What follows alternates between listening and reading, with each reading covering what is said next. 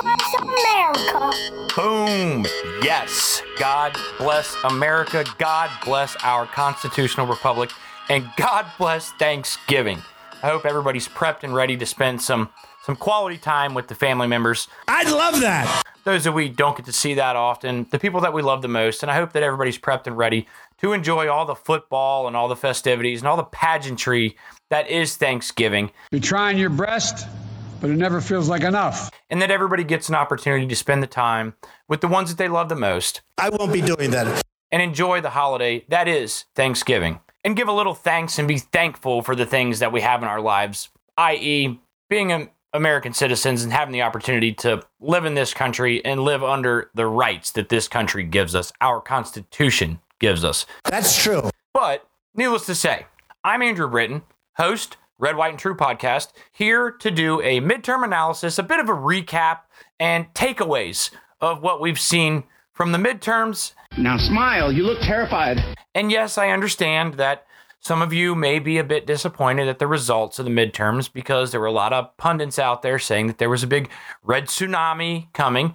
And if you listen to any of the previous podcasts, I was a bit more apprehensive, a bit more cautious about making those types of predictions and expecting that to happen just on the manner in which the way the midterms laid out and where the elections were held. But I want to start this by saying this podcast is going to be a bit different. I'm not necessarily going to play the clips like I do from other news media sources in this podcast. I just want to have a conversation between us. Give it to me. You guys, I'd like to think at this point, if you're back here listening to me, that you trust my voice. Of course. You trust my opinion. You trust my fact-based arguments and the fact that I give you facts and factual-based arguments, data and statistics that you can go fact check that are true. And that's hopefully why you come back and listen. Yes! And I took some time after the midterms to kind of regroup and try and put together a game plan for the next 2 years. I didn't have a great deal of lead up doing this podcast into these midterm elections to enact the type of change or impact that I really would hope and like that I would be able to enact on people. Like I said, I feel like I've been successful if I have helped one voter go to the polls as a more informed voter, no matter which direction they vote. If they want socialism and they voted that direction and they were more informed based on the issues that we talked about, and they went and voted for all Democrats, then God bless them. That's what they want. We get the government we vote for. What were you doing? Okay, but in this podcast, it's going to be more me talking about what I saw from these midterms and why we saw those things, what the issues were, how they affected the elections, and also the manner in which we conduct our elections and how that's affecting election results. What? Also, the disgraceful conducting of elections by some states that we have out there that really need to take a long, hard look at themselves in the mirror because the world is laughing at America, the originals of this modern election system that we have, for the fact that we can't count votes. What are you doing, you moron? It takes us 2 weeks to count votes. I mean, we have places that are still counting votes. That is an absolute joke, and the world is just laughing at us. That's bad math. But it also lends itself to people not trusting those results. When it takes that long to count, people are less likely to trust that result. True. So we need to get back to a place. All states need to look at other states and see who has the best election policies and who conducts the best elections, and take some notes and take some keys and figure out how every state can do it better. But most importantly, we need to ensure that only United States citizens are voting in these elections. Of course. That has to be the case, because if that is not the case, we are opening ourselves up to a level of corruption from foreign governments, the likes of which would be disastrous for us as a country. Wouldn't that be embarrassing? Do we really want to let the Communist Chinese Party choose our government, or the Russians, or by allowing non-citizens to vote in our elections, which is absolutely preposterous? Stupid. But, like I said, this format's going to be a bit different, but we're going to hammer into the midterms here, look at what the results were, look at what the issues were, how did the results come to be the way that they were, why did that happen, and then we're also going to come off the backside of that and look at some of these news dumps that some of these stories that were affecting the Democrats going into the midterm elections. So shiny. All of a sudden, the mainstream media, a couple of days after the election, dumps the truth about these stories. Your organization's terrible. And they wait until right after the election, which was not an accident, because just like we saw similar to 2020 with the Hunter Biden laptop, That's true. these issues can affect elections. And the fact that they're doing this on purpose, I think, is really disgraceful and disgusting. But it's things that we need to come to expect and understand. And I think the Democrats do a much better job of understanding this post-COVID modern election system with these drop boxes and ballot harvesting and all this stuff that just lends itself to corruption. Come on, man. But it's not changing anytime soon. And the only way to change it is to get people into office who are concerned with holding secure elections. I'm tired of being right. But we're going to get into those issues, you guys. But like I said, format's going to be a bit different. It's going to be me talking on this one. Yeah, we'll have the cute sound drops and the funny little sound clips of whatever the silly stuff that goes on in the background of these podcasts and the things that I say. But primarily, it's going to be my voice today talking about the midterm elections and all that it was. And then some of the recent news stories that we'll hit quickly that came off the back end of the midterm cycle. So let's get into this. Don't run away from your feelings. So let's dive right into a wrap up of the midterms here on hitting the high points, really, about what happened with the midterms, what were the key factors, and what do I believe really affected the election that led to us not getting the red wave that many pundits had predicted.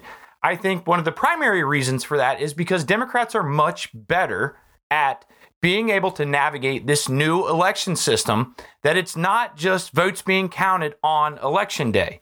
I never heard that one before.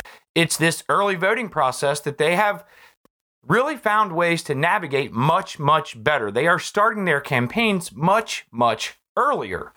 A part of that is because oftentimes the Democrat has more money than the Republican does in the campaign, but it's also a strategic thing in which Democrats, given the early voting situations in many, many states, blue and red states, are really getting themselves way out ahead and building a big lead before you really ever get a chance to have a debate or before Republicans even start their campaigns. That's crazy town.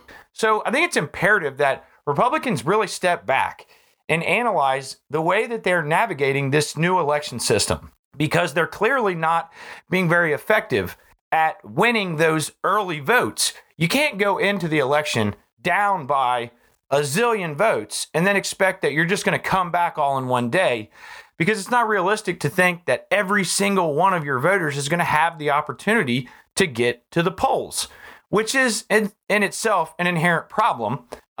Election day really should be a national holiday, and anybody who does want to vote in person should have as many strict restrictions as possible removed from them to allow them to exercise their constitutional right to vote, as long as they are a qualified American citizen that has been here for long enough and registered to vote. And it only makes common sense. That should absolutely be the case. But outside of that, we also, those places that do early mail-in voting, need to come up with much better systems and structures in which they count those votes. Will you shut up, man?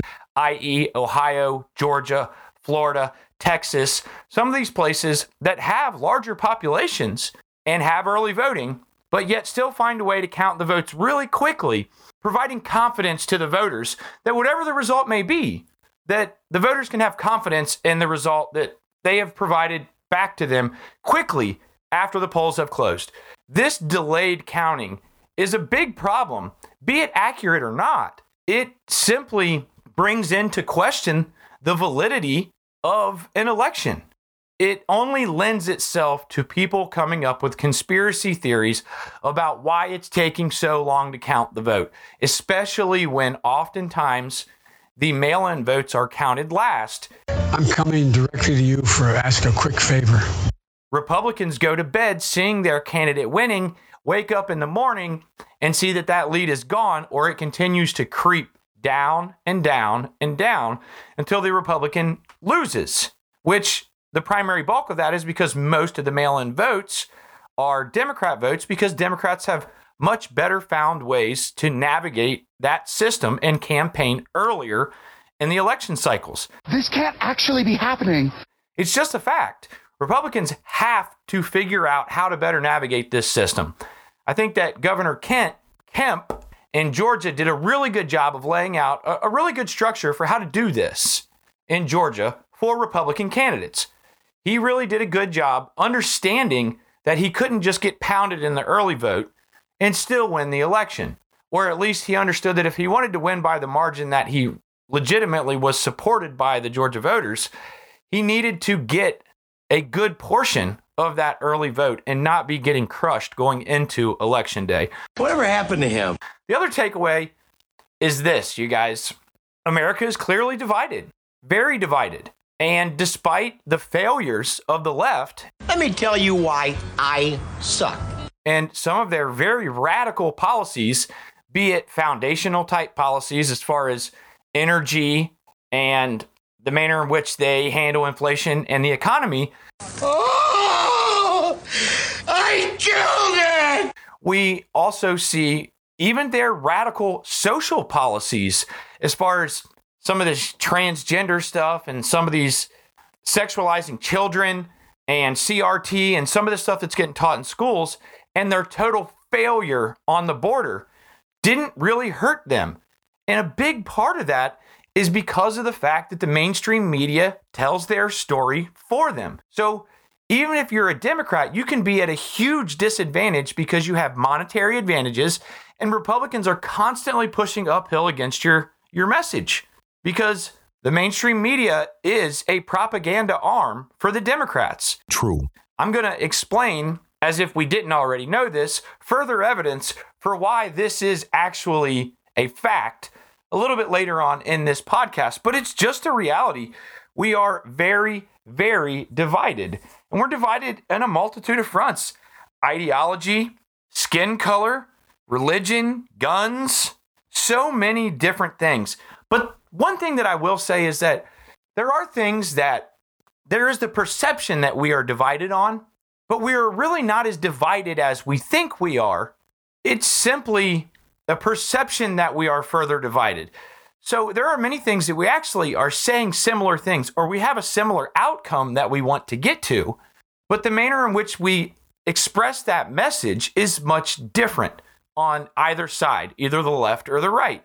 I think Democrats are wrong. And I think that if you're a conservative or if you're a liberal, you'd like to do a much better job at cleaning up that messaging so that you can bring voters in that are independents or that are moderates from the other side to be able to secure better margins of victory or more comfortable margins of victory in elections.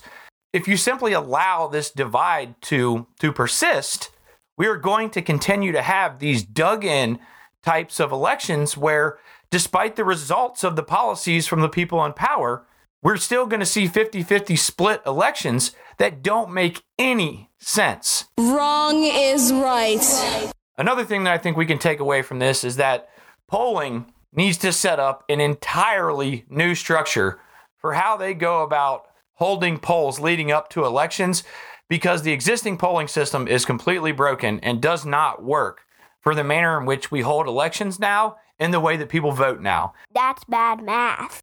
And I think that's pretty clear at this point, because most of the polling was way off. And from a logical perspective, the polling that was out before the midterms did make sense, because all of the issues were in favor of conservatives. The Democrats had bungled things so bad, and the country is in such a really tough position right now. Inflation and the way everything laid out, it should have been a much larger gain for conservatives. But unfortunately, for those of us who are conservatives, Republicans did a good job laying out the issues, but didn't necessarily do a good job laying out solutions to voters. So the problem with that is, well, of course, you idiots, we can all figure out what the issues are. We all know what the issues are. But what are you going to do to solve the issues for us, for God's sake? That's the reason why we put you in office, not to tell us what the issues are. We tell you what the issues are. You tell us how you're going to fix them. And I don't think Republicans did a very good job of constructing well thought out messages to deliver to voters, especially independents and moderates, that gave them any confidence, especially given the fact that there's a Democrat sitting in the White House, that if they put Republicans in, it wasn't going to just be a complete lame duck session and absolutely nothing was going to get done. At the end of the day, there is an awful lot of power that is held in Congress that can force things to get done. But Republicans need to prove to voters that they're willing to stand up and act on the solutions that they provide to the issues in order to get confidence of voters for voters to put them in office. And clearly that didn't happen with a great number of Republican candidates. I guess that's your theory. The other thing is that while many Donald Trump-backed candidates did really well in primaries, they did not do very well in general elections. And if you are a conservative, like I am, that should be something that you are looking at very, very closely. And for as grateful as I am to Donald Trump for the changes that he made in this country and his exposure of the globalist agenda and establishment Washington on both sides of the aisle, the fact that they oftentimes both believe in the same things, they say different things, but they're actually both working in the same direction, that isn't in the best interest of the American people.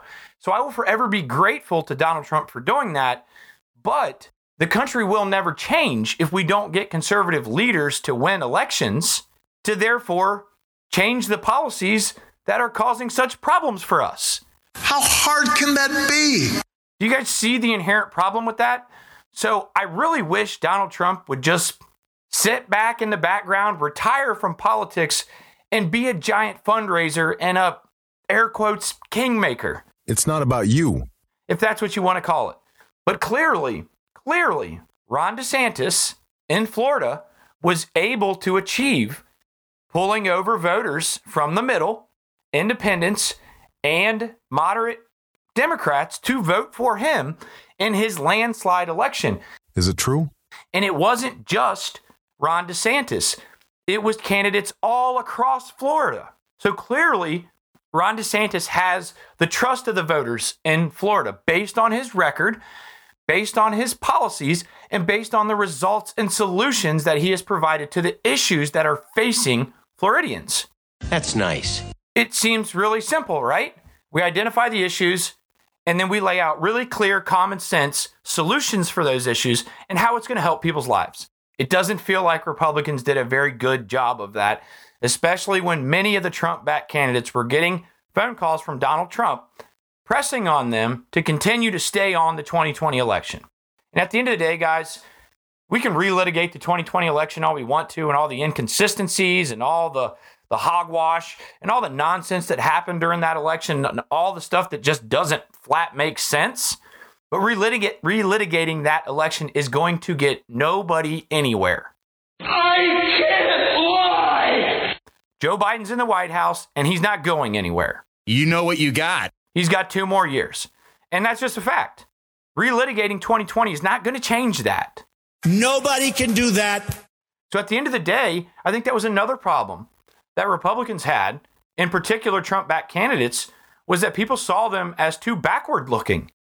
Where we have so many issues that we're facing right now, we need forward-thinking, bright, intelligent solution creators in office to fix the issues and problems that we have today, to make Americans' lives better, to make America great again on the world stage so that America can enact its power and influence better around the world to help more people around the world. Because inherently, if America is not strong, we don't have the same type of global impact that we could if our house is in order. And our house is clearly not in order right now. Our country is in serious trouble. And I am very disappointed in the manner in which these elections went, and it kind of defies logic to me. But I had to take a step back from this to try to understand, how did we get to this point? And at the end of the day, I really think that the biggest points from this is that The mainstream media is clearly on the Democrats' side, and we know this. They are their propaganda arm. You are fake news. And this is why they withhold the truth about stories leading up to election time, despite the fact that the mainstream media knows the truth about these stories and knows the truth about some of these Democrat candidates, and they just simply don't tell the truth until after the election. Can't you stop lying? Also, because there are a multitude of lies simply told to the American people, and this had a huge impact on young voters. The lie that is student loan repayment. And let me tell you guys, student loan repayment would actually benefit me. I am not in favor of it whatsoever because I took my loans on. I signed those contracts. They are my responsibility to pay back, not yours. They're mine. But at the end of the day, I actually would benefit from it. But I also understood that constitutionally speaking, there is almost no way that student loan forgiveness in the manner in which it is currently constituted, the way that Joe Biden used an executive order to push this legislation through, it was never going to actually happen. That's true.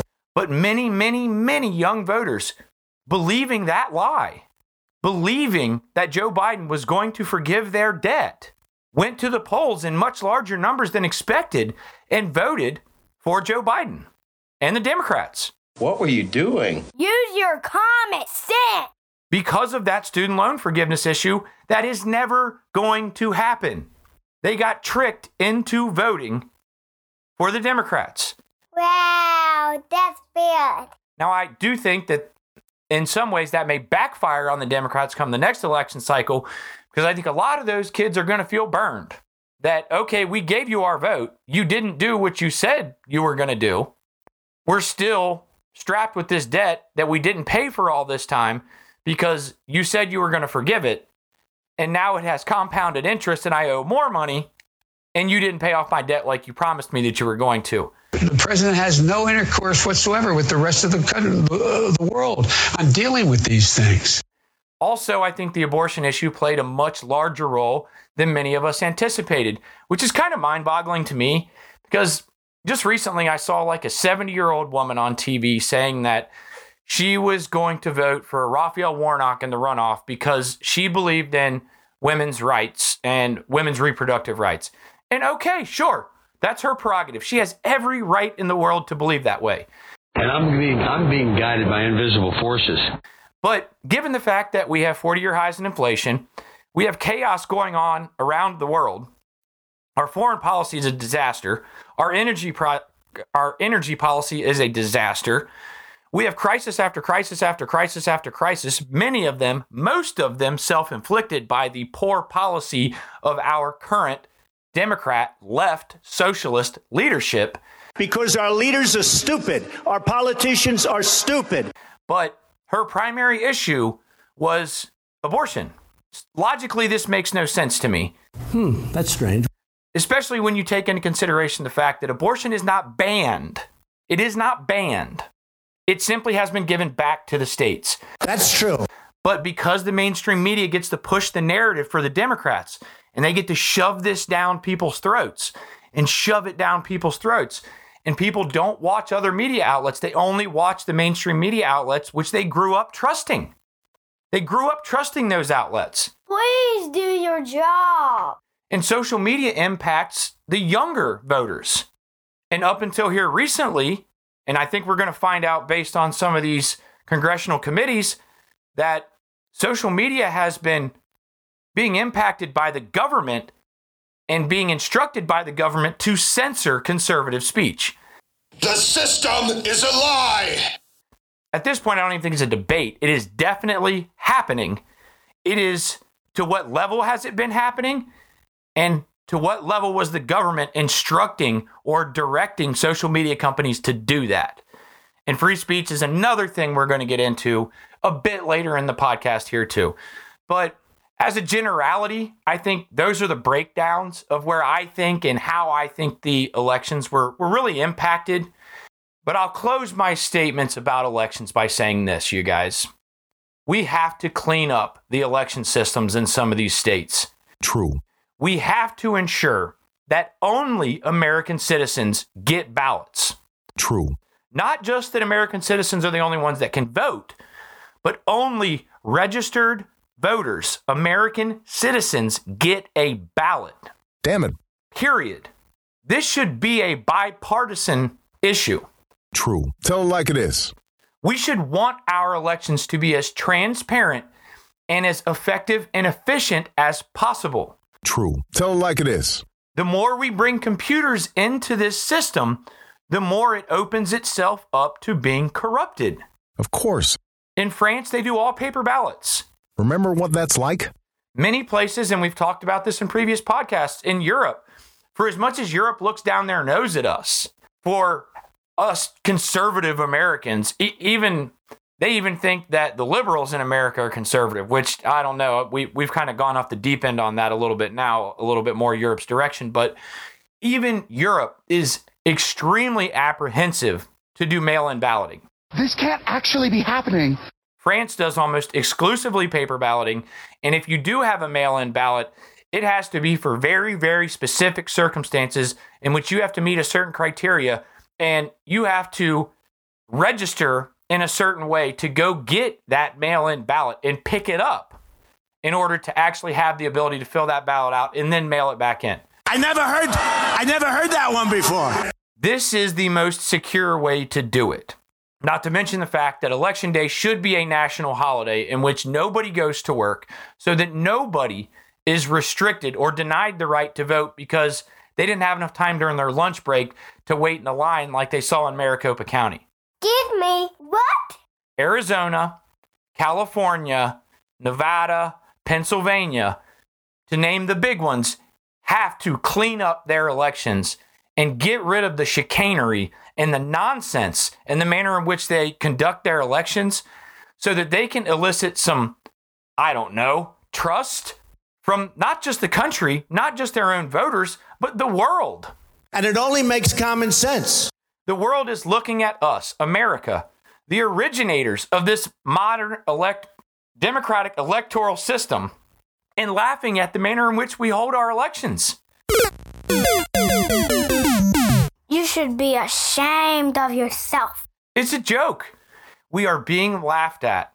But that's about all I really want to get into as far as the midterms goes. You guys actually went longer than I wanted to, which if you listen to this podcast, that's pretty commonplace. I seem to always go longer than I wanted to. Don't you have something to say? But that's about as far as I want to get into the midterms here. And I got a couple of things that I want to get into that I want to hit that are some recent news stories here that pertain to free speech and the border and immigration and a couple of things like that. So Shut up and listen to my order. Whoa. It's a bit demanding, but the clip fit so well. And it really is pretty funny. But needless to say, all right, guys, here we are moving on. So I'm going to hit some topics of a couple of stories that got dropped on our head right after the midterms. I'm going to hit some headline stuff on some of these stories, just bullet point some stuff. I'm going to start at the stuff that I'm just going to hit headlines on. And then we'll work our way into a couple of other things that I think deserve a little bit more attention because of really how disturbing that they actually are. And we'll use those things to kind of lead us into the next podcast where we'll talk more in depth about some of the bigger issues, the more disturbing topics that we're going to get into here as it relates to some of these stories, okay? Now smile, you look terrified. So the things I want to start with here first are how we see this disgusting tactic by the left and by the mainstream media again in another election cycle where they know the truth about a particular story or they know exactly what's going on in a particular situation, but yet they fail to tell us that truth until immediately after the election. Now, I know you didn't do this just to win an election. Okay, so let's start with those kinds of stories. So the mainstream media, CBS in particular, they came out and said that they had an independent analyst check the Hunter Biden laptop, and yep, it's real. Wow. Thanks, CBS. Welcome to the party, guys. Let me tell you why I suck. Welcome to the party. You're only 2 years late. That's it. But thanks, guys. Hunter Biden laptop's real. Yep, it is. True. And guess what? We're going to find out a whole lot more about it. And we're going to find out that Joe Biden is the big guy. I'm coming directly to you for ask a quick favor. but how involved he was in this Biden family syndicate that they used to push their last name around the world in order to enrich themselves to our biggest enemies. Okay? Another one. Guess what, guys? MSNBC here recently, they came out, and guess what? The border crisis is real. I'm not going to be a mule. I got something to do. I got to go do boom, boom, boom. What? No way. They've been denying it this entire time. Candidates across the left denying that the border is real, saying that it's alarmist, right-wing, Republican, Fox News alarmism. And MSNBC, just days after the midterm elections, conveniently tells a story that says the border crisis is real and it's a humanitarian disaster. I never heard that one before. Okay, yep. Thanks again. Welcome to the party, MSNBC. We've been seeing this for 2 years, but thanks for acknowledging to all of us how partisan that you are, how much you are a propaganda arm for the left. You are fake news. Telling their lies in order to help them continue to get elected and push their narratives on people. That's true. Another one here, interestingly enough, just days after the midterms, the decision comes out that the Joe Biden student loan forgiveness program is been held up and denied in the courts. We need money. And somebody please tell me that they actually believe that that's a coincidence. I don't think so. That just days after that they had the midterm votes are in which the young vote that the Democrats bought with this student loan forgiveness thing that they knew was never going to happen, a federal judge puts out a stay on that to put a pause on that so that it can be further looked into, knowing that it's unconstitutional and that it's never going to go through. I don't think it's going to happen. So all those votes that they just gave, that they just got from all those young kids because of the student loan situation that they knew was never going to happen, they bought those votes. Understand that, please. There's no other way to explain what in the manner in which they approached this legislation. They knew that this was always going to be the outcome. Can't you stop lying? Also, just days after the midterm elections, we saw the Fauci deposition where he got put under oath and had to answer some questions, most of which he answered, well, I don't recollect that. I don't recollect. Essentially, I plead the fifth. And for the most part, I think we all know what I plead the fifth means. That is a lie. Which is I'm guilty, but I just don't want to perjure myself. So, I don't want to admit my own guilt, right? But there were some things that came out of that are very interesting. And if you're interested to see the lies that Anthony Fauci essentially finally fesses up to, go look that story up in the media. It's not hard to find. That deposition is public information. And Anthony Fauci, yes, lied multiple times over about things that he knew were false, that he I'm telling you, man, this stuff will poison your mind. was pushing at the American people and helping to censor on social media with the help of the big tech companies. Shut up. In regards to some of the actual realities and studies and data and knowledge that they had and they knew about COVID-19. True. So that one's out there. And we've also got the situation with the rail strike out there with old Union Joe, Joe Biden, the self-proclaimed most pro-union president in the history of the United States of America. Remember back in September when he told us that he had negotiated the deal with the rail unions and the rail companies and that it was a settled deal and it was all good and we didn't need to worry about a strike anymore? Oh, so you can't see this, but I can? Well, turns out that wasn't true, and he lied straight to our faces because immediately after the midterms, it comes out that the rail unions are about to strike starting December 9th. And now we're in panic mode trying to get a deal done between the rail companies and the union because a rail shutdown would cost this country $2 billion a day. Wow, that's bad. And would be so crippling to the economy, it would be a tank on the economy immediately. It would be a tremendous weight, a tremendous supply chain problem, and an immediate shutdown of the American economy. Things would grind to a screeching halt. So what does Joe Biden do? What does Union Joe do? Does he stand up and go fight for the union workers and fight the man and get the unions the deal that they need? No! Because you know that the unions are they're run by liberals. they're usually made up of conservatives. You know, the blue collar guys that actually work hard, bust their knuckles up and actually do stuff, actually do work. Yeah, those are typically conservatives. But the union leaders are usually liberals. And they use this power, they wield these powers to get union votes to vote for Democrats, okay? Because they convince the unions that the Democrats are pro-union and that they should vote for them. So under this guise, right, Joe Biden uses this to lie to the American people to try to get us to believe back in September that this is a done deal and we don't need to worry about a rail strike anymore and nothing to see here, nothing to see here. And then as soon as the midterms are over, they come back. Joe Biden says, well, even though I'm Union Joe, I can't do this. The unions get really pissed at Joe Biden. And what is Joe Biden's response? Well, he throws it to Congress and says, here, you guys deal with it. Yep, you're not smart. Can't you stop lying? You guys deal with it right at the end of the term here. You write this legislation, you write this contract for the rail companies and the unions in order to prevent a crippling strike from happening that would cripple the United States economy.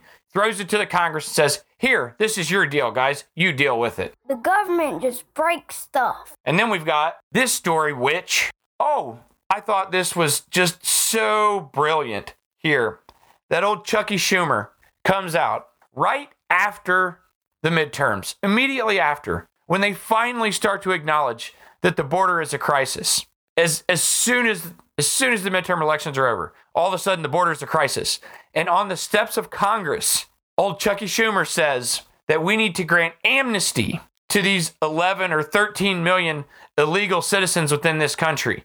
That sounds so familiar. And understand that the data that he's using when he says 11 to 13 million people, illegal immigrants here in this country, that's at least a decade old information. That number's probably, especially with the border the way that we have it now, is probably closer to 20 to 30 million illegal immigrants in this country. How much is that? And do you want to know his reasoning for why he said that we need to do this? Why Chuck Schumer said we need to provide amnesty to illegal immigrants? Because Chuck Schumer says that Americans aren't reproducing at a fast enough rate. So in order for our country to sustain itself, in order to fill the jobs that our workforce needs, A three-letter word, jobs, J-O-B-S. we need to provide amnesty to all these illegal immigrants whose first act into this country was to break the law. Does that sound like a good step forward towards reforming immigration and sending a message to the world that all you got to do is illegally come here and you can just be granted citizenship? What are you talking about? Just like the rest of us, all the same rights and everything else. But there's a problem with this that they're not going to tell you about, okay? And it's a financial issue. Please give me money. Because we all know that many, many, many of those illegal immigrants, if granted amnesty and provided citizenship to this country, are going to be involved in social programs very heavily, like welfare and food stamps and all of those types of programs. And depending on where you get your information from, the average number of a person on full benefits, on full government assistance, is anywhere from $20,000 to $30,000 per person. Okay, say we just string the math out here on half of those illegal immigrants that Chuck Schumer wants to provide amnesty to. What is the cost going to be to the American people? Give me your money.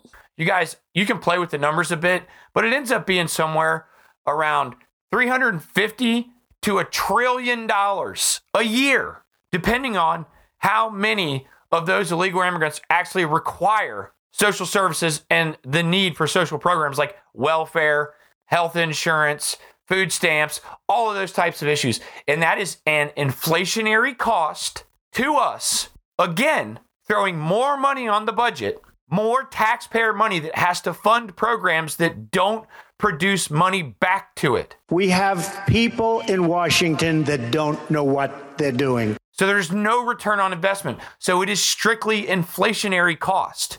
Are we in a situation, have we ever been in a situation where we can throw that type of money out yearly and have the ability to sustain that? I don't think so. Especially when we're living in a cycle with 40-year highs in inflation and everything seems to be skyrocketing and it's not getting better because our president is going around the world to the worst leaders, the worst men, the worst regimes and organizations on the face of the planet begging for oil from them. We have a president who doesn't have a clue.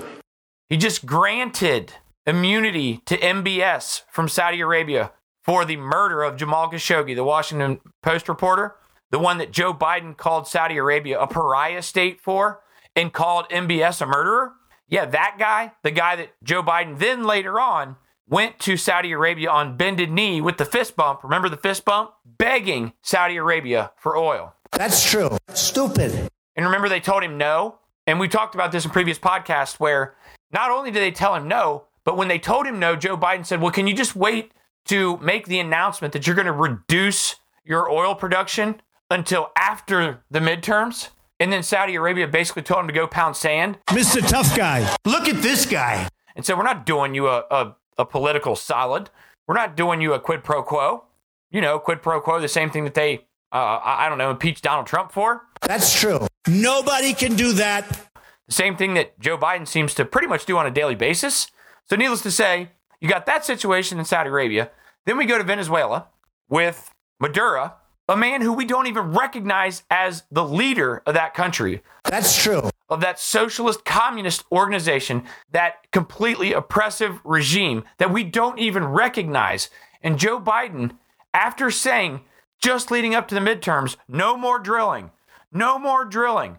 I'm not doing any more drilling. You are a liar. He signs drilling permits for Venezuela, who already owes Chevron billions of dollars. And the equipment down there is in such disrepair, it's going to cost billions of dollars to repair the equipment, to then go down to Venezuela, enrich the Venezuelan government, because they're not going to pass that money down to their citizens. Their citizens are going to keep starving. So we're going to go down there. Chevron's going to go down there with these new permits that Joe Biden just signed, start drilling dirtier oil full of sulfur that has to be refined to much, much higher degrees than our American natural gas and oil has to be refined at, and enrich an awful, oppressive, murderous regime in Venezuela. I love criminals. Instead of going to Texas or New Mexico or Oklahoma or the Dakotas, instead of American jobs, American production, making our products, stealing our companies, and destroying our jobs. And when we talk about bringing back American energy independence, something that Joe Biden and the Democrats refuse to do, we're not just talking about oil jobs. We're talking about steelworkers' jobs. We're talking about pipe fitters' jobs. We're talking about all different types of professions working on these, providing jobs, good paying jobs to Americans while making us energy dominant, removing our need for other countries to supply us a critical component that makes the economy run, literally makes everything run, and would make life so much more affordable for all of us. This administration's energy policy is a huge, huge part of the inflation that we feel, of the cost of the pump, the reason why New England is at risk of rolling blackouts this winter. They can't get enough heating fuel up there for them to heat their homes in the wintertime. There's a diesel fuel shortage. These are absolute abject failures and disasters that are created by the Biden administration that they are forcing down our throats, and we're the ones paying the price for it. That's true. Stupid. Tell them like it is. But yet all this stuff, Joe Biden waits till announce the Venezuela stuff till right after the election. All of this stuff drops right after the election. Now, I know you didn't do this just to win an election. Where we also find out that they're really pushing hard to get a deal on the table with Iran. Yes, I know it's supposed to be Iran, but with Iran, so that we can try to appease them so that they will sell oil to us. So we've got Saudi Arabia and OPEC, who all hate us. We've got Iran, and we've got Venezuela. Some of the worst places, some of the worst regimes, some of the worst leadership, murderous leadership, some of the worst human rights violations on the face of the planet. These are the people that Joe Biden would rather do business with for dirtier oil that is worse for the planet instead of doing business here in the United States.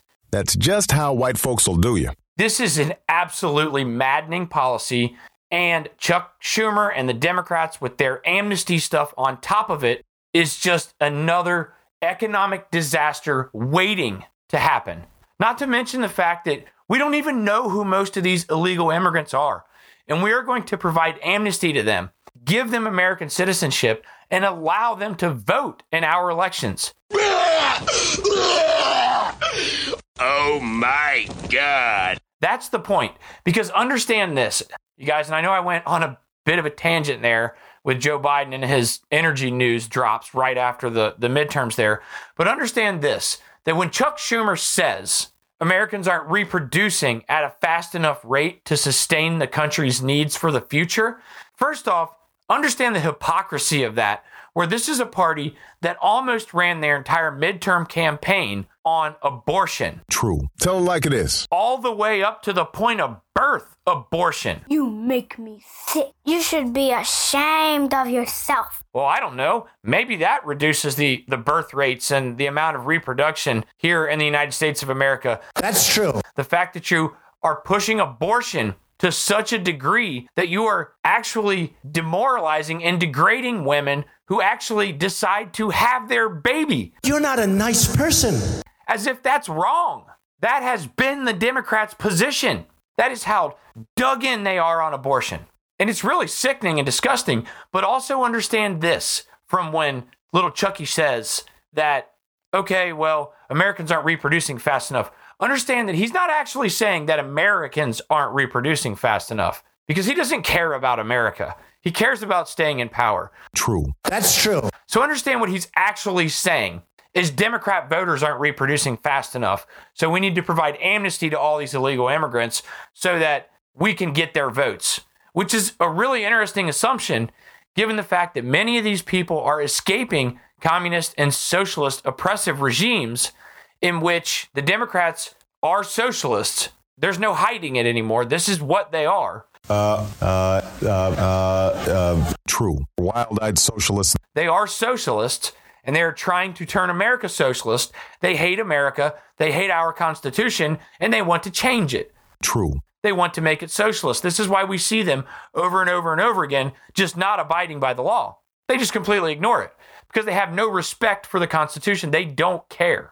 They do not love America. They hate it. You've lost your way, brother. Okay? So he's saying Democrats aren't reproducing fast enough. So he understands that this means they'll never get enough votes moving forward into the future since they have pushed abortion so hard that so many of their young women supporters are getting abortions and not reproducing and having families, that's the end of the Democrat Party if they don't find a way to get more voters here. True. So, what are you trying to say? But it's a very dangerous assumption for the Democrats to believe that while they are socialists and becoming more and more openly socialist every day, that people fleeing oppressive communist and socialist regimes would actually vote for them. Doesn't that feel like a pretty dangerous assumption, or I don't know, stupid? True. Stupid. That's true. Because I'd say there's probably a pretty good portion of those people that'll say, hey, yeah, thanks. We're really grateful for you allowing us to become American citizens, for stepping into this country illegally and breaking the law. It was the first act that we did here. So thank you for making us American citizens. But we have already lived under socialism, and we know what that looks like. We know what that feels like, and the destruction of free speech, the destruction of our rights, the destruction of basic human rights, especially if you happen to disagree with the socialists. We know, the immigrants know and understand what that feels like, and it's a really dangerous assumption for the Democrats to assume that those immigrants that they provide amnesty to are just simply going to vote for them. That's strange. That is a really dangerous assumption, which one way or the other, we can't do it because we can't afford it. And it's just simply not the right thing to do. True. All the people that are in this country right now already present a tremendous national security risk because many of these people, we have no idea who they are. Like we've laid out in previous podcasts, the Biden administration has lost 20,000 children, 20,000 unaccompanied children that crossed the border that they relocated in their sponsorship program. They have lost them. You're a huge embarrassing failure. Okay, so the border is a disaster. We absolutely cannot do amnesty. That is a terrible idea.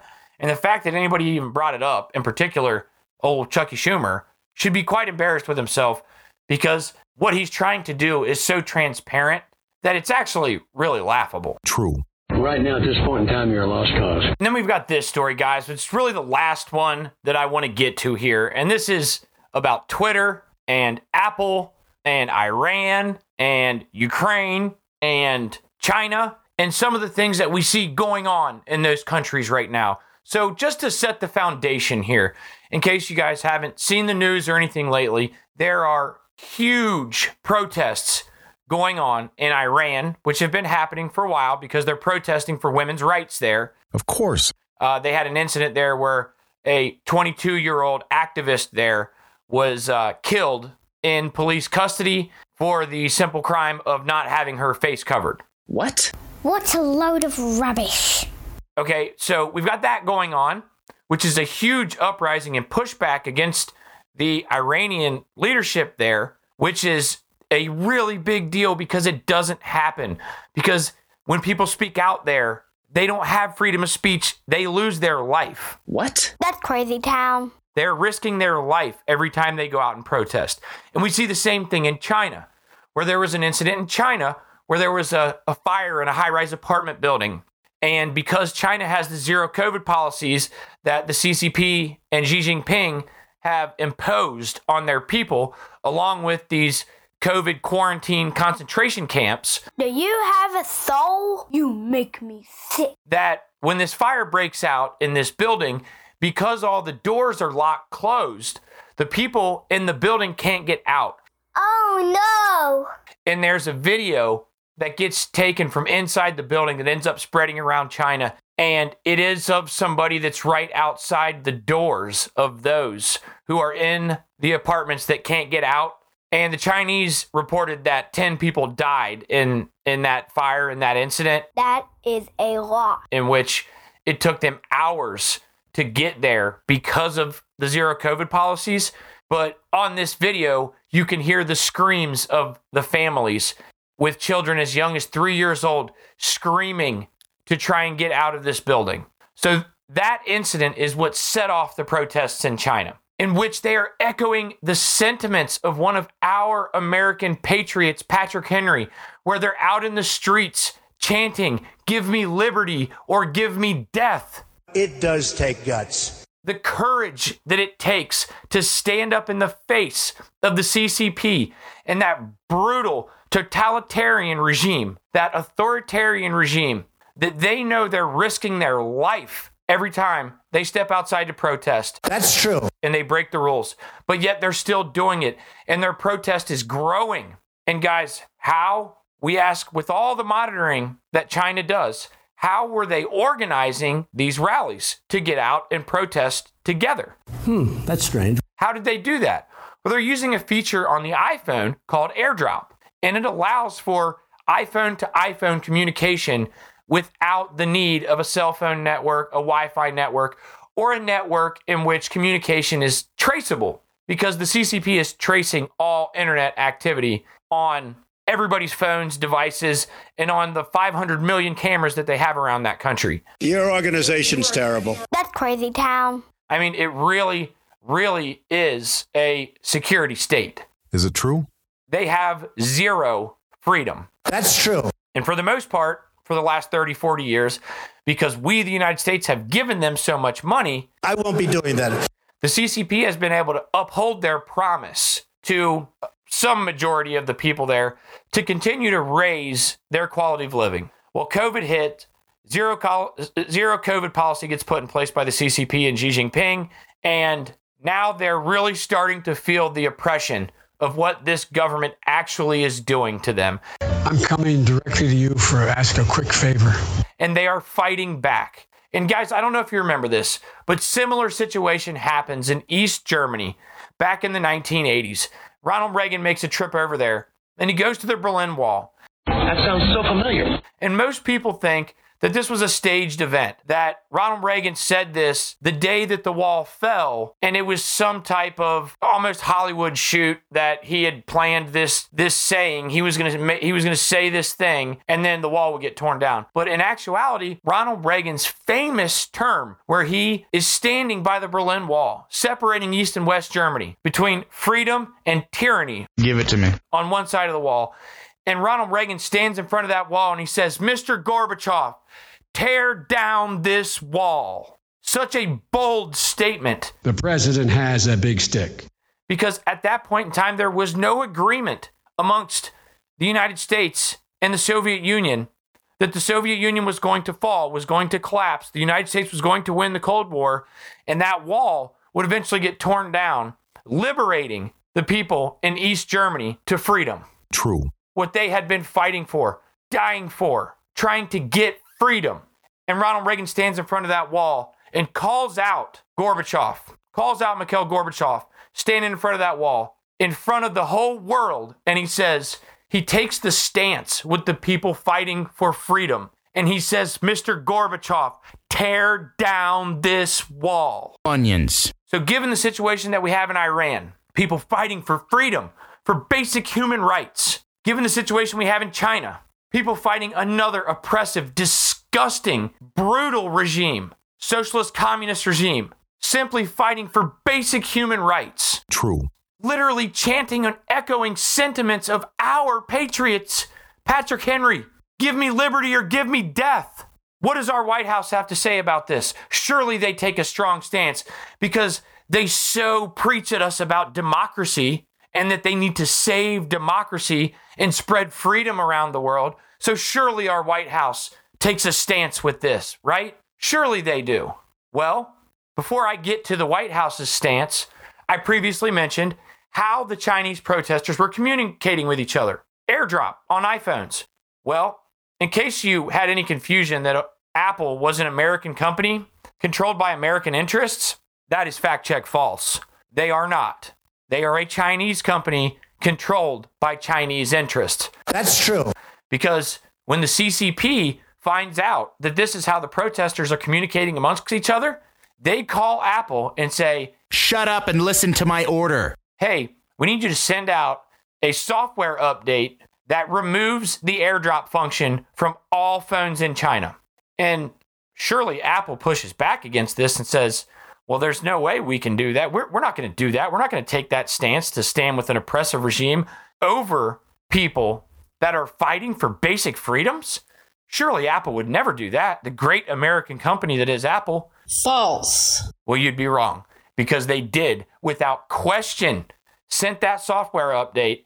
And for the first time, as far as I can remember, Apple, it does a very good job specifying what each one of their updates are for and what they're going to update. When they send this update out to only China, they only sent this update to China. No other country in the world, just China. That's strange. They send this software update and they don't list the AirDrop function anywhere in this software update. So when the Chinese protesters download or this update runs automatically, they lose their AirDrop function and their ability to communicate amongst each other without the Chinese Communist Party knowing. Disgrace, to be honest with you. Understanding that if they get caught, or if the Chinese Communist Party recognizes or identifies usage on their phone where they're communicating back and forth amongst each other about going to do protests, that they are likely to be killed. China. Does Apple take any of this into consideration? No, they don't.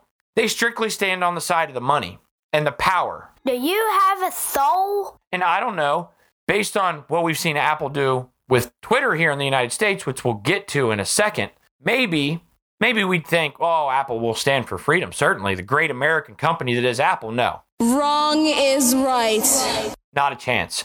They sold out the people of China. True. And they stood with the oppressors. True. Maybe because they actually envy that kind of control. You're a huge embarrassing failure. Let me tell you why I suck. Maybe that's it. But needless to say, we were talking about the White House and where the White House stands on this situation in Iran and in China, where people are fighting for freedom. Surely the White House has a strong stance on this. Nope. Where they simply have the balls. Somebody in the White House has the balls to step in front of a microphone and say, we stand for freedom. Nope. We are the United States of America, the freest country on the planet. And we will always stand for those who fight for freedom. Nope. Always. In honor of the people who started this country, who fought tyranny to get freedom here. For all the men and women who have lost their lives fighting for that Constitution, fighting for that flag to defend rights, defend freedom. Nope. Around the world. Surely this wouldn't be the first White House ever that took a soft step back and said something as weak as, well, we always support people's right to peacefully protest, which is in direct contradiction to their stance of protests in this country in 2020. That's true. They stood for very violent protests. True. And they did it vehemently, out loud, aggressively. True. But when it happens in China, where people are simply fighting for freedom, not the BLM fake causes. I'm sorry. That's true. In which they're just looking to go out, loot, and burn down cities and commit anarchy. But no, they're actually trying to get freedom, real freedom, fighting against oppression and the risk of death in China and Iran. And our White House, our current leadership, that administration, the Biden administration, didn't have the balls. Nobody in that administration had the courage to stand up in front of a microphone and say, we stand with people fighting for freedom. Let me tell you why I suck. Nobody had the courage to stand in front of a microphone and make the statement similar to Ronald Reagan and make the modern statement that is, Mr. Gorbachev, tear down this wall. True. No, they did not do that. And it is disgusting, and it makes me want to throw up on this mic. It's got me so angry. And it makes you wonder, and this is where we bring Twitter, this is where we fold Twitter into this thing. Why would they not take that stance? That's a mystery. Could you make the argument that, well, maybe Joe Biden's compromised and he's concerned that based on all the illegal business dealings and the money that he's taken from these corrupt places around the world, that maybe if he puts them out on blast, they'll just information dump all the shady stuff that he's done. Wouldn't that be embarrassing? And his political career will be over in a big, giant ball of shame, which he should be ashamed at his performance at this point. That's true. But that's a whole different issue. So maybe it's that. I don't know. But based on what we're finding out is going on between the government and big tech and Apple here in the United States, where we just heard the White House say they're keeping a close eye on Elon Musk and Twitter. Why? And how that goes. We just heard Janet Yellen talk about the fact that they're looking into investigations on if they can find ways to strip Twitter from Elon Musk from a financial perspective, based on who he was able to get his capital investments, who he's able to get his loans from to purchase Twitter. Please do your job. So you ask yourself, okay, Elon Musk is fighting for free speech and the left so desperately can't give up Twitter. True. Well, they can't do that because it's not enough for them to have the Democrat MAGA, which is Microsoft, Amazon, Google, and Apple. The Democrat MAGA. It's not enough for them to have that. And I stole that from somebody, by the way. That's not my own thing, but I thought it was pretty cute. But it's not enough for them to just have that. Oh, no, they got to have everything. Mainstream media, all social media. Conservatives, we have to have the ability to censor anything they say that we don't like. That's true. The Democrats call that misinformation. True. Understand that to this point, most of the things that they have considered misinformation have all been true. The reason they considered them misinformation is because they were things that were in opposition to their policies, opposition to their position, or they were just things that the Democrats just don't agree with, and that's mis or disinformation. You know exactly what I mean. Just so you know. We also found out here recently that the disinformation board, you know, with the Mary Poppins lady, that they said that thing got shut down. That is a lie. Well, actually, they've been running that thing for months leading up to the point that the public found out about it. And then they said they shut it down. False. And they've actually run it for months after that, in which it just came out in court that DHS, FBI, DOJ A judge just said that essentially they are the nerve center of censorship in the United States of America. You're a huge embarrassing failure. Using this disinformation board while they're getting dark money from Democrat donors to fund this thing. Really? Okay, but Apple comes out here recently, all right? We're kind of jumping around a little bit here, but Apple comes out here recently and all this stuff ties together. But Apple comes out and says, well, if Elon Musk doesn't stand up to our censorship standards, then we're going to ban him from the Apple Play Store. Give me what? Which is a huge development, right? Because if you don't have access to Twitter on the Apple phone, well, that essentially takes half the market away because the only other half the market is really Google. Oh, no. So it's a huge problem. And really, it's a huge, huge monopoly type issue for Apple to wield that much power. True. That they can just crush a company like they did with Parler. I never heard that one before. Like Google and Apple did with Parler. To do the same thing to Twitter. Only problem here is Elon Musk is a billionaire. Damn it. And he's not backing down. It does take guts. And based on some of the cryptic tweets from Elon Musk, I think he might have a bit of information and a bit of dirt that maybe Apple doesn't want to come out. Oh, no, probably best I don't. So they're kind of throwing their tantrums and being petulant children. So anyhow, we see that Apple desperately wants to continue to censor us here in the United States of America. That's true. And we see the disgusting act that they just did in China. True. You make me sick. And we see them pushing back against Twitter. The White House was asked because Apple and Twitter may both clearly have some ties to foreign countries. We know that Apple does. They're a Chinese company. They're not an American company anymore. True. You guys, that is false. That is false. That's a lie. They serve the Chinese. True. And if that's not evident based on what they just did to those Chinese protesters, I don't know what else to tell you, because that is one of the most disgusting things I have ever seen anybody do, much less a huge company with the type of power that Apple does, that claims to be an American company in a country that stands for freedom. That is a lie. And they just stood with the oppressors. That's true. Shame on you, Apple. You are disgusting. That's true. And I hope that nobody buys your products ever again. The only reason I have an iPhone is because I'm forced to have one through work. And I hate your product, Apple. So there you go. And now I hate your company. But anyhow, Apple clearly wants to censor us here. Shut up. So when John Kirby from the White House is asked this question by Martha McCallum on Fox, she's asked, well, you guys have said that because of connections to foreign countries, that you guys are keeping an eye on Twitter for promoting free speech. You're going to keep an eye on them. Of course. Martha McCallum asks, do you have a message to Apple, or have you talked to Apple about what they just did in China? You know what John Kirby says? Well, we're talking about apples and oranges. We don't have any control over what Apple does. Well, yes, you do, you liar, because we know that you've been colluding with them for years now to censor conservative speech, oppositional speech, or anything that you guys don't like. What a load of rubbish.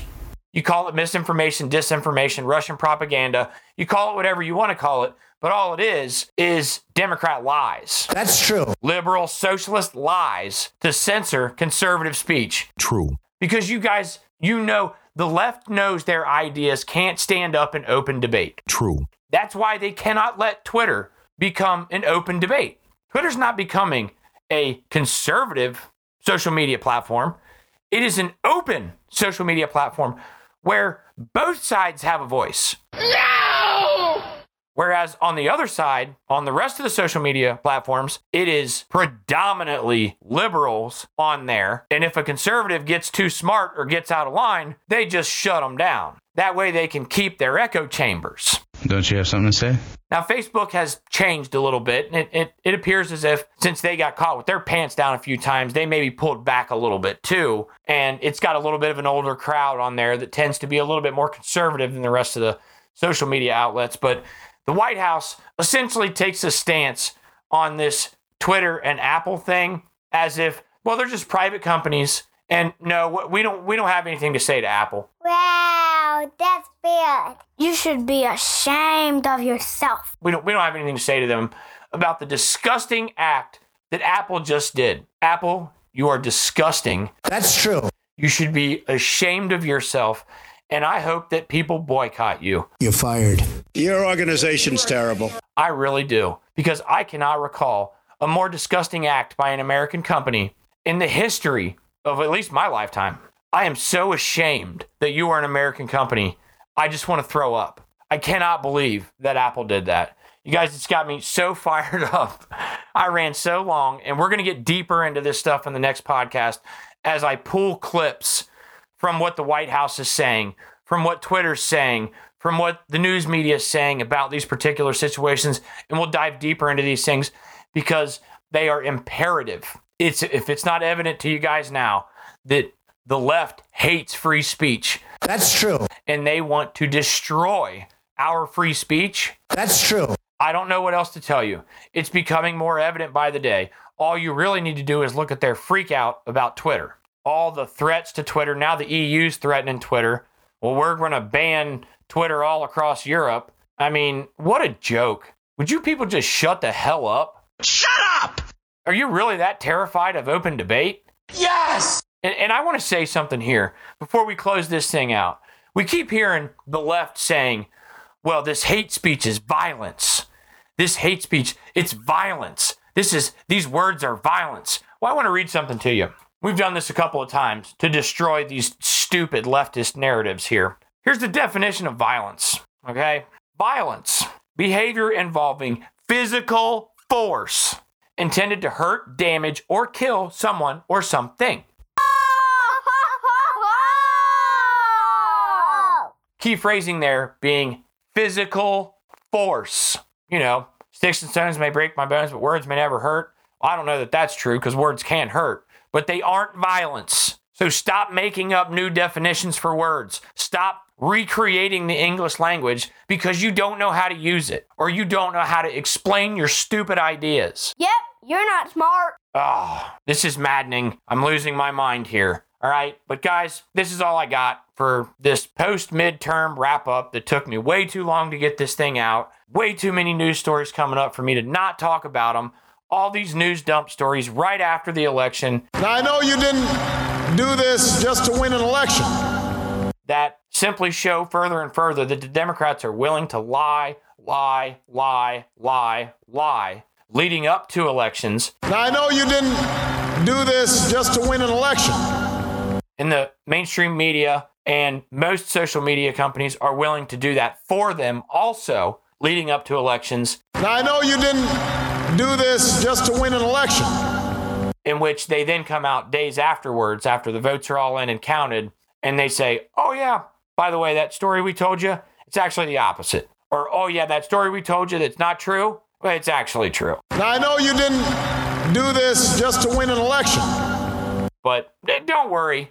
Thanks for your votes. Take our stupid leadership and like it. Come vote for us again. It's maddening. It's completely maddening. I can't stand it. I am growing more and more irritated and frustrated with them by the day, with the left by the day, because it becomes more evident to me by their actions and by their words every day that they hate America. True. That they hate the Constitution. True. And that they really despise us. That's true. The people. And they really despise our ability to have free speech and our ideas. True. They really hate them. They just want us to shut up, vote for them, and do what they say. Shut up and listen to my order. And I'm not going to do that. Nope. There are way too many people, the men who started this country, who experienced real tyranny. True. Real oppression. True. They knew what it felt like, and yet they still went to war against Great Britain, the most powerful empire on the face of the planet at the time,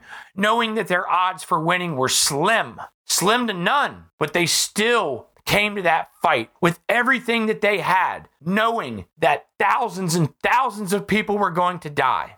But why were they willing to show up to that fight and fight that battle to the end with no surrender? Why were they willing to do that? Because they knew that what was at the end of that fight was worth it. It does take guts. It was worth dying for. And now we have an entire generation of Americans that have grown up with these rights, that take them for granted. Don't be stupid. That are entitled, petulant little children that think socialism is a great idea. What are you talking about?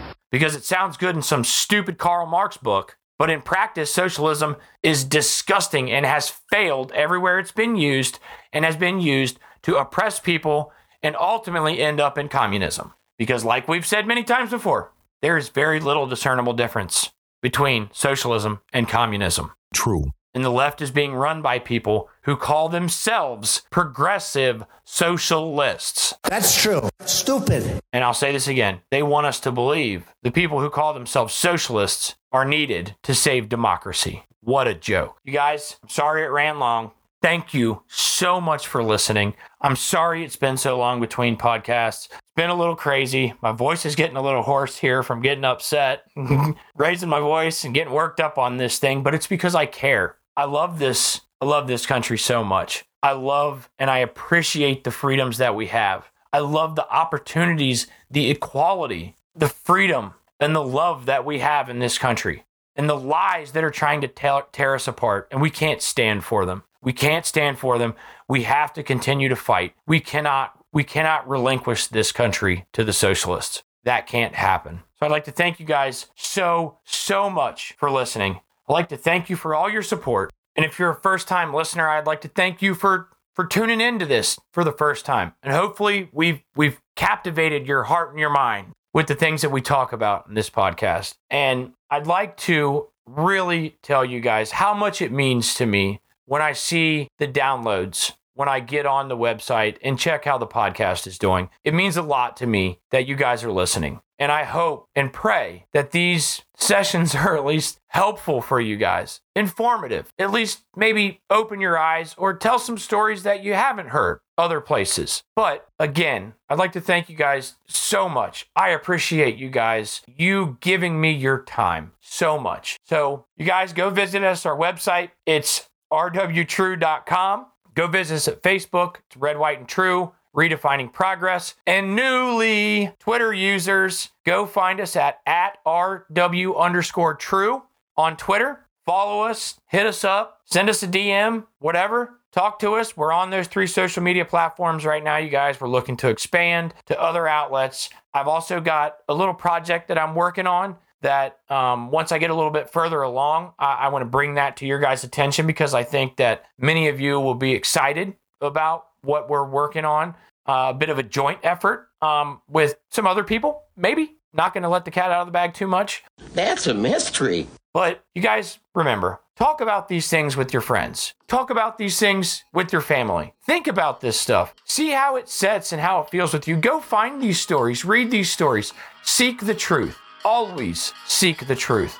And always remember that the road to progress is paved in facts. Boom. I love America.